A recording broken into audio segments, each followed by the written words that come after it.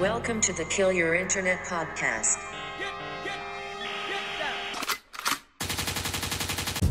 All right, ladies and gentlemen, your guest on today's Kill Your Internet podcast is, I'm pumped for this one, producer, engineer, fucking studio owner, label owner, fellow Northeast Philadelphian. We have the legend, Mr. Will Yip, on today. Will, how we doing today, buddy? Dude, what is up? This is an honor to be a part of such a cool Philly connection right now. So It's so what it's stoked. all about, dude. I told you before this, but like I didn't know you were a Northeast Philly guy, and like I was talking to somebody else on this podcast recently. I think it was Smitty from Barstool. I had one of the guys from Barstool Sports on, and I was awesome. like, dude, Yeah. like meeting people from Philly, especially like in the creative field, like you don't think of like Northeast Philadelphia as like an artist haven per se, but like to meet someone who's like fucking doing Dude, it. Yeah. You know what's crazy? I totally, being from Northeast Philly, I totally understand that. But Yeah. it's because all the artists, you know what I mean? All of us that were doing stuff, we were just in our basements. We were like Yeah. locked. We were locked in because we didn't want to go out into the street. We didn't want to go out into the world and like what fucking do pills with our homies and you know what I mean? that around the corner. You know what I mean? Yo, Yeah, that is the we're most getting literally real fast. That is literally like the most like perfect interpretation. Is like, yo, I didn't want to have to go do 30s with my boys down at the playground. And we Oh got my real God. quick. I mean, dude, it's a connection right away, man. We start off Yeah. every interview with just asking, dude, what's quarantine been like for you? Oh, like for everyone, it's been tough. And especially with artists and musicians and bands, you know what I mean? And Yeah. who I'm surrounded by. It's been super tough because, not only can we not work like everybody else in the world, but it's hard to see the light at the end of the tunnel. Yeah. You know what I mean? Because, especially musicians, yourself included, music shows, it was the first to go and it's probably gonna be the last to come back. You know Isn't what I that mean? the most fucked up part? It's like there is no direct timeline for what we can do, but it just feels like we're just at the end of the totem pole. Like I was laughing because I was on a plane like 3 days ago, and the plane was completely full, like literally 400 people on a tube in the sky. Oh shit. And I was just, and to myself, I leaned to the guy next to me and I'm like, so we can't put anybody in a music venue and like space it out or like make something happen, bro. And like, so as a producer, like, and you're a studio rat, obviously, and we're going to get into that. But I mean, have you been working more or less, or has it been more, has anything changed? A lot has changed. I never not work. No matter what, I never not work. When the lockdown happened, we took time away from obviously just keep safe from bringing bands in. Like no bands were coming in for a few months, and then I'm always behind. I always have like 3 or 4 records that I'm behind on whether it's mixing or finishing or whatever. So I was always busy, and I kind of use that time just to catch up. But if anything, it's probably even a little crazier now because all my homies, they just want to make music. They all want to make music. So we've been finding ways to do it safely, and make sure that people, my coworkers here are safe. So we started to get bands tested before we start a record. Smart. And then they come in here and they just live and we work together. So it's like, I'm grateful for that I'm not just doing like sessions here and there, with like, and it sucks for those that have to deal with that. And it's really hard. I'm grateful and lucky that bands, artists come here and they live here. That's even pre-pandemic. They live here. So they just stay in our bubble. We basically create our own NBA bubble every 6 weeks. Fucking awesome. And I think that's the wildest thing to me too. And it's something I talk with a lot of musicians about because we are one of the bands that like, we had the option of moving to Nashville or the option to move into LA. Yeah. We just were like, dude, we're not those people. Like, we want to stay in Philly and make it happen here. Yeah. As someone who's obviously had fucking wild success and obviously has worked with a bunch of people and you're having people come to you, like, was there ever a moment in time where you were like, hey, maybe the grass would be greener moving to LA or New York or Nashville or some shit like that? Not really. I like that answer. It's just, I think my energy is, I'm just inspired by what's around me. Mm-hmm. And, it always felt right. Philly just felt right. It just felt like my blood. You know what I mean? Being in the area just felt it's just in my blood. And that Philly attitude, our work ethic, you know what I mean? That we're so notoriously known for. Oh, that's the realest shit though. When you do go other places and it's like, I never want to like directly say it to someone's face when I'm like in LA or some shit like that. I don't want to be like, yo, you motherfuckers move half speed. Like, you don't get it. Yo, like, dude, honestly, if we moved on to the beach, we moved to Malibu, you know what I mean? You'll see my work output probably cut in half. You know what I mean? Well, yeah, you're in Conchi. It's not like you're staring out into the ocean. You're chilling. You're in the city. Yeah, so straight up, our studio you can't see, but our studio there's no windows, so it's like a big casino. Yeah. So we're just working. Yes. So every single day I come in at 9 a.m. and then I leave at 9 p.m. Yep. And I don't see the day disappear. I just work. You know what I mean? It's probably not the healthiest thing, but it's healthy for my workflow. You know what I mean? So me and you were fucking peas in a pod, dude. I'm telling you right now, like that is, I've used the phrase, it's like being in a casino a million times because there's no clocks. Hell yeah. There's no window. Yeah. And it's usually filled with smoke, so it's one of those things. You know what I mean? Yeah. I'm grateful. I'm grateful for my environment. I'm grateful for where I came from, and just the energy around me. I can't. I do a lot of work. One of my record labels is based in Manhattan. You know what I mean? So I do a lot of projects every now and then, writing sessions, L.A., New York, or whatever. And I scratch the itch. of like getting to hang in a different environment. But home. This is home. Bro, for me, the hardest part was, and because during quarantine, I would say in the first 3 weeks of quarantine, I probably put demos down for 40 songs. And then all of a sudden, all of my kind of inspiration just kind of stalled out because I was staring at the same four walls all the time. Yeah. And so finally getting out of the city and getting to right back in Nashville with my people down there, it was that's awesome. I told you before we started, I probably went down there and I wrote half a record just for ignorant guitar shit, because that's what I want to do right now. And you just want to exert that energy, bro, and that's what it needs to be right now. And here's the funny thing too, because one of your records you produced recently was one of the things that piqued my interest during quarantine and got me back into guitar mode, and it was Hello Exile. And I'm looking and just by the way, fuck you for that record, dude. It's so good. It's so good.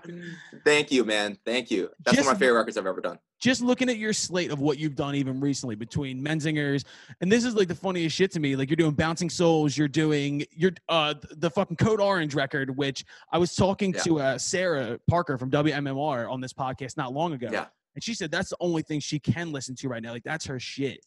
That's amazing. Bro, your slate is so all over the place. And I mean, it all has your kind of I don't know, your touch to it, but what is it like working with so many different artists and doing so many different things? That is why I do this. You know what I mean? I do not like being a genre specific person. Yes. I always tell artists, I've told artists since I was in high school, I was like, I am not a sound guy. I don't give a shit about how it's going to sound. It's going to sound great. I know it is. You know what I mean? But I'm not a nerd about that. Yep. I want to be a song guy. Yes. So I don't care what you sound like. I don't care what the genre is. My thing is a good song is a good song. That's why Miss Lauryn Hill worked with me. That's why, that's why Title Fight worked with me, because they know I just cared about the product, not about them fitting into a scene or fitting into a genre. People don't come here for a Studio 4 sound or Williams sound. That's not why they come here. My goal is for me to join their band, to join their process, and make the coolest songs. That's all I'm trying to do. I think I'm falling in love over here, dude. I really do. This is what we fucking talk about, though. And so many people get locked into having to, and I think it's more, we pay a lot of attention to what's going on in the rock world, or if you're talking the rock world, looking at Spotify charts and shit like that. And everything just happens to be so either non sequitur or it's so genre specific, and it bores me. I just want to make good songs. Yeah. Look, when I listen to the Menzingers record and I listen to songs like Anna or America, You're Freaking Me Out, that could be in any genre. The song itself is so well written. And it's about the song. It is about the song, man. And you listen to something like Code Orange. How can you take yourself as a producer and say okay, that's a good song, even though I don't really know what's being said, and it's such chaos. And then you go to more of a pop formatted thing, like songs like Anna. Is that odd for you, or is it just something you love? That I was gonna say was, what is the greatest moment for you as a Philly sports fan? Oh my God, the 2008 parade. There you go. Where were you? Where were you? Dude, I followed the parade. Did you? I followed the entire parade. Dude, I'm my homies know, and I think some people that caught a few interviews know, I'm not saying the biggest, everyone says they're the biggest, but I'm a very big Phillies fan. Dude, I actually have I have the world's largest Philadelphia Phillies game used equipment collection in the world. Like Dude. that's an actual stat, you know. You motherfucker. Yeah. The more we talk, I have a couple auctions. I played a year and a half of baseball at West Chester University. I was all city affiliate at Archbishop Ryan. Hell yeah. And I worked for the Phillies in college. And hell yeah. I coached their kids camps. So I would get to go. And this was like 2011. So Chase Utley's still on the team. Ryan Howard's still on the team. Raul Ibanez. Golden era. Yeah. I was at City Hall. I was like 15, I was shit-faced drunk, and then I took the train back to work in the afternoon at Texas Roadhouse in Bensalem as a host. Amazing. Yo, I've been that. Yeah, I've been at Texas Roadhouse for sure. Shout out to Texas Roadhouse, dude. Back in the day job. Shout out. Second question. What's the first album you ever bought? Ooh, first album that I bought with your own money. Myself, with your own money. My own money was the third Boyz II Men record. The one with 4 Seasons of Loneliness. Damn, I'm forgetting the name of the record. It was doesn't matter. You have the one after two. Yeah. We are so lucky that they're from here because I don't know that there's ever been a more vocally talented group in the history of America. No, they're probably the most perfect boy band. You know what I mean? And they're way more. They're worth more than that, but they're the original. You know what I mean? Like they're so skilled, and being from Kappa, they went to Kappa. You know, that's the craziest shit. It really is. My cousins went to Kappa. I'm looking at their platinum record right now because Phil, my mentor, tracked the first 2 records here. I'm looking at the End of the Road platinum record right now. Bro, shout out to Phil Nicolo. I have a great Phil Nicolo story actually. Our saxophone player Will, he's in a group called Darla that Phil produced. Oh yeah. So Will is us and Darla. Awesome. Darla's fucking dope. So Will Shade, he asked us to play this festival. This is like 2 years ago or whatever, and we're going up. We're sound checking before, and Phil walks up, and I know Phil's legacy. I know who Phil is, and we're sound checking, and our drummer Jimmy has a drum pad next to him, an SBD, just to fucking get sounds for the set. And Phil's talking to me, right? He's in the middle of a conversation. And Jimmy hits this one fucking clap on the drum pad, and Phil stops. And he just goes, yo, don't ever use that sound again. Like legitimately, dead middle of the conversation. That's some Phil shit. Yo, dead middle of the conversation. I was just, I was like, yeah, dude, like I love everything you've ever done. He's like, yo, don't do that. All right, so that's amazing. We're taking Battered and Blue out of the set list because we need that fucking clap. But Neil's going. That's amazing. Oh shit, I can't read my handwriting. Holy fuck! All right, I'm going for it. Oh, name an artist you want to work with that you haven't worked with yet. This is a bucket list thing. Dude, I get that. I get that question a lot, and I mean this. I mean this very, very, very, very seriously. I only want to work with people that want to work with me. Yeah. So I, there's a bunch of, I have favorite artists, but I've worked with a few favorite artists, and again, chemistry might have been perfect or whatever. Yeah. Is that I don't care. Again, my favorite feeling in the world of making music, no matter who it is this feeling of connectivity. Yeah. And we're literally hugging each other by 9 p.m. saying, oh my God, we did the best thing. It could be the smallest band I work with. It could be Panic the Disco. It could be Lauryn Hill, 100%. Whatever. It's all the same feeling to me. So I've told my manager to not chase bands. I don't care. I don't want that. I want people that find me to they want to work with me. And that's why I want to work with them, and that's it's like this interview. We're vibing because we both wanted to do this, right? Yeah, you know what I mean? So 100%. That's what makes the best relations. And I even like a record you did for Cara Cara out of Philly. I love Cara. That fucking band, that record, that EP is really fucking cool. I was listening this morning when I was driving to go for a run. I was like, this is fucking dope. We're brewing on some new stuff. I love that. Yeah. But I'm just saying, like, if there's one, like, because I always ask this question to producers, like, if there's one artist, like, in your mind that you're like, okay, they're really good, I like what they do, but if I got my hands on them, the shit we would make would be fucking ridiculous. I would love to work. Like, for me, like, I'm interested in artists like this is such an easy one, but Pharrell. I just love what Pharrell does, and I would just love to just one fucking time get in a room and just say like, okay, let's just see what comes out of this. Yeah. Honestly, there was probably one band that I felt the way growing up, especially in my teens, and it was Quicksand. You know what I mean? I thought that they're one of my favorite bands growing up, and they stopped making records in '97-ish or whatever. Yeah. And I made their comeback record in 2017. See, so that's fucking sick. That was a bucket, and I never chased it. That's the thing. I was okay being a fan of Quicksand for the rest of my life, just being a fan.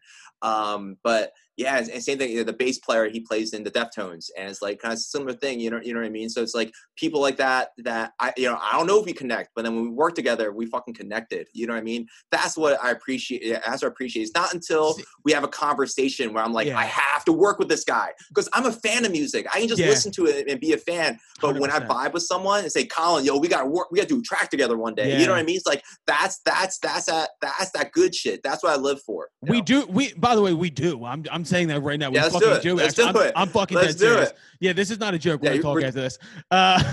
Fuck yeah. What's your favorite alcoholic beverage? Woo. Here we go. I'm a big cocktail guy.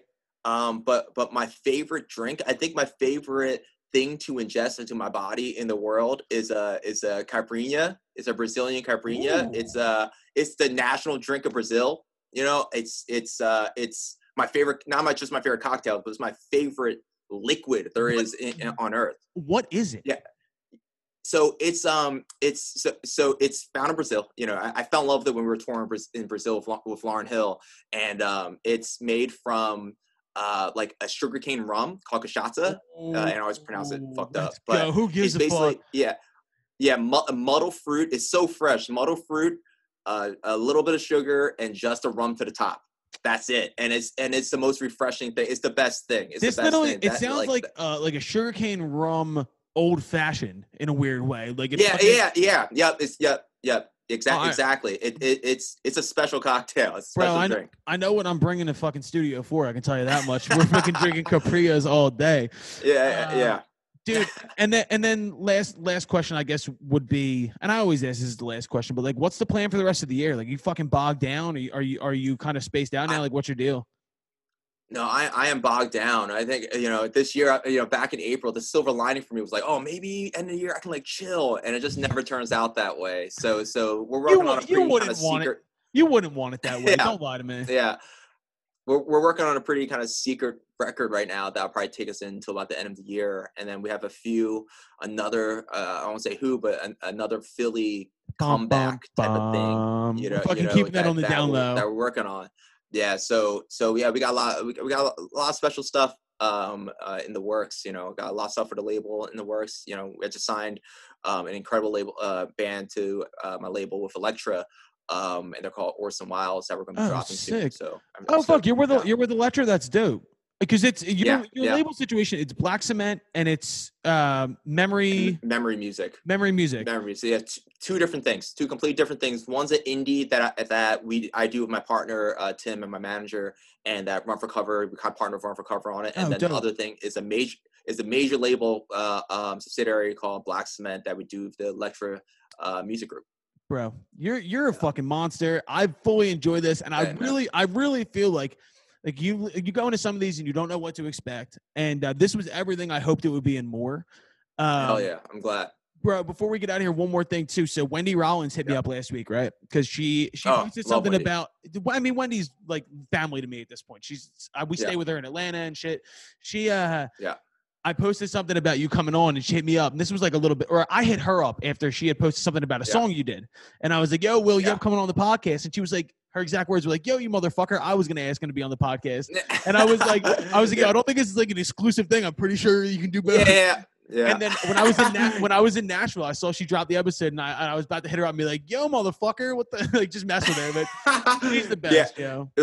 Yeah, she's the best. They're very different. The two podcasts I'm telling you are very, very different. Yeah, Wendy's a more subdued human being, but she's also much more well-spoken than I am. So I give Wendy all the credit. She's definitely super well-spoken. Yeah. Yeah. She's awesome. But this is definitely different. It'll be different energy for sure. Fucking Will Yip, it's been a pleasure, man. Until next time, all right? Fuck yeah.